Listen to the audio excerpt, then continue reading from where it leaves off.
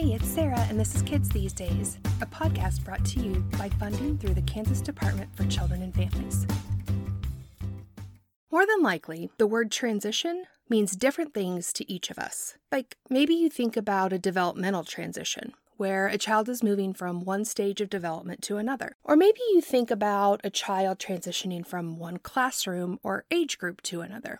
While both of these examples of transitions are very important topics in the field of early education, today we're going to focus on the transitions that happen during the day, or more simply put, the time spent between when one activity ends and another begins. But before we jump into the how, to, and why for about transitions, we must talk a little bit about schedules and routines. And again, both of these words mean different things to different people, but for the purpose of clarity, we're going to use these following definitions. Schedules are the sequence of events that happen during the day, like your daily schedule. And routines are the procedures we engage in to get through the daily schedule, typical everyday activities. So routines should be regular and unvarying and constantly repeated. Some might even call them boring or annoying. Think washing hands, driving to work, changing diapers, getting ready for bed, etc. It is important to know that routines are pleasurable to children. They reassure them, provide structure, and ease the transition between home and school. Routines help children feel calm and relaxed. And because they are calm and relaxed, they are more open to learning and taking in new, novel information.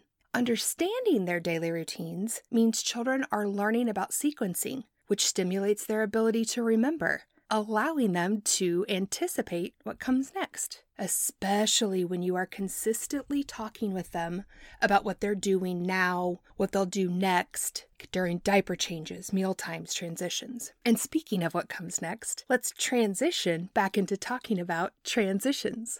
Unless you're going to let your kids run around like headless chickens, you are going to have transitions within your day. The trick is to plan your daily schedule and routines to reduce the number of unnecessary transitions each child experiences. So what do I mean by planning a daily schedule and routines that reduces the number of unnecessary transitions? Well, let me give you a real-life example. I want you to listen to a portion of a daily schedule for a family childcare provider from just after breakfast up to lunch. See if you can count the number of transitions, or each time there is a change in activity for the kids. Once everyone is done eating, the kids help clean up and wash their hands. Then, the kids do free play inside while I change diapers and help older kids go potty. Once everyone has been changed, I finish cleaning up breakfast and get things ready for morning circle time. The kids pick up from playing and come over to the big carpet for circle time, which usually lasts about 10 to 15 minutes. Then, the kids go back to play inside for about 30 more minutes. We clean up from inside play, get coats on and shoes on, line up at the back door, and go outside. Kids play outside for about 45 minutes. Come inside, everyone takes off their coats and shoes, big kids go wash hands and go to the bathroom. And once all the diapers are done, I have the kids pick up the fine motor toys and do an art activity. When we are done with the art activity, the kids help clean it up, go wash their hands, and get a book to read on the carpet or library area while I get lunch ready. Once lunch is ready, the kids put away their books, wash their hands, and come to the table to eat. So, how many transitions did you count? 23? Help the kids clean up, wash their hands. Kids do free play. I change diapers and help older kids go potty. Kids pick up from playing, come over to the big carpet. Kids go back to playing inside, clean up from inside play, coats and shoes on, line up at the back door and go outside, come inside, take off coats and shoes, wash hands and go to the bathroom, find motor toys for the big kids to use at the table. I change diapers. Kids pick up, do an art activity. Kids clean up, wash their hands, get a book, put away their book, wash hands, come to the table to eat.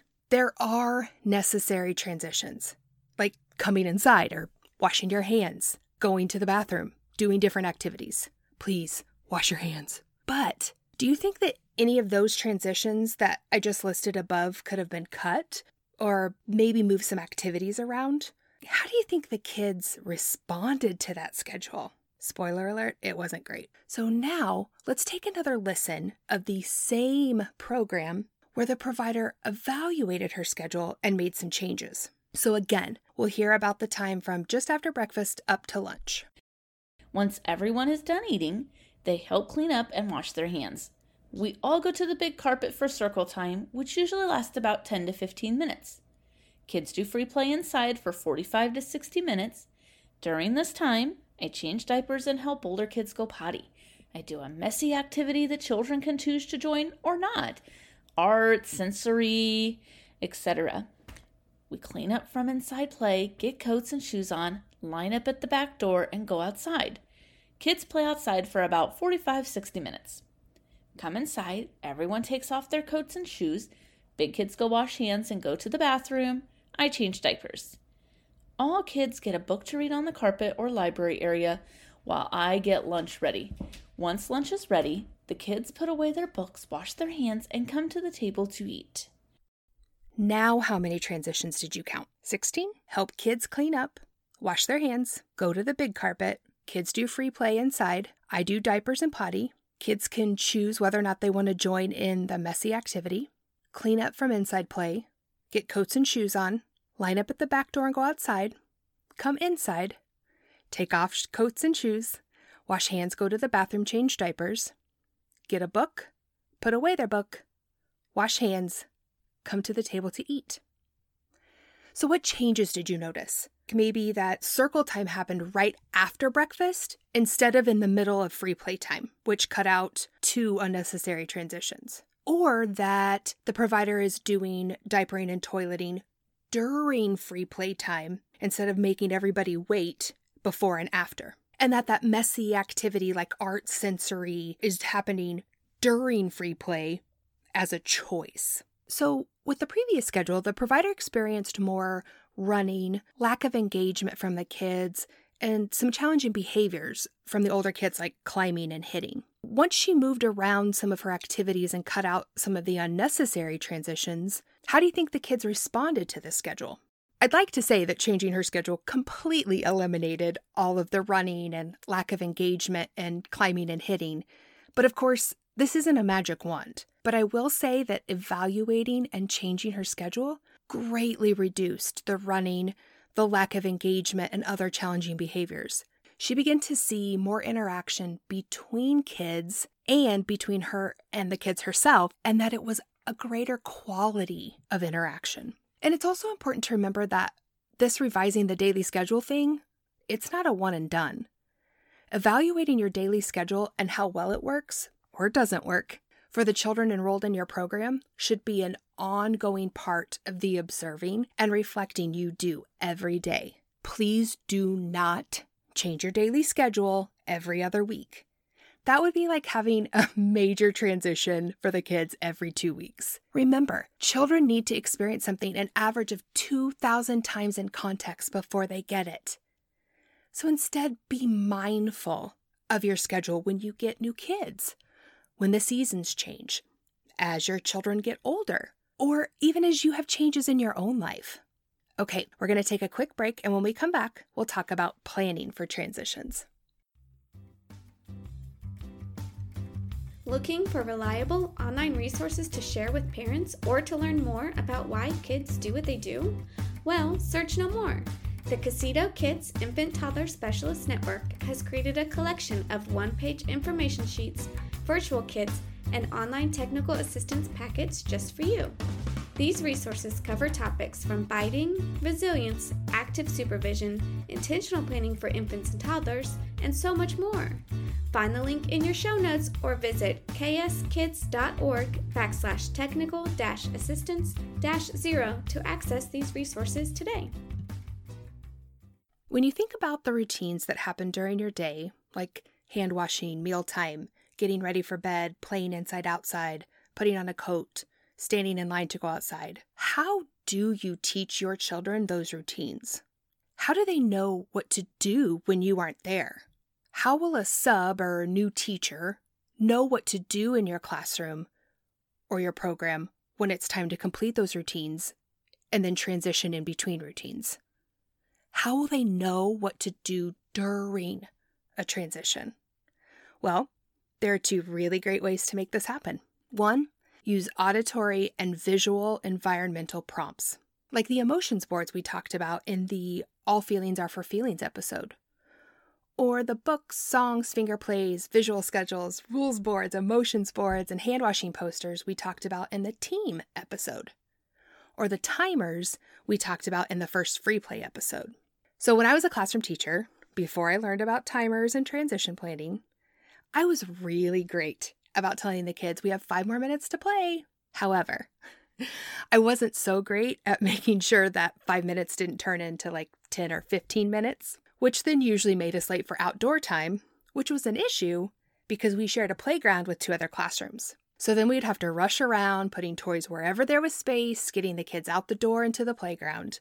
Believe me, there were many times when someone ended up going back for a coat or a water bottle.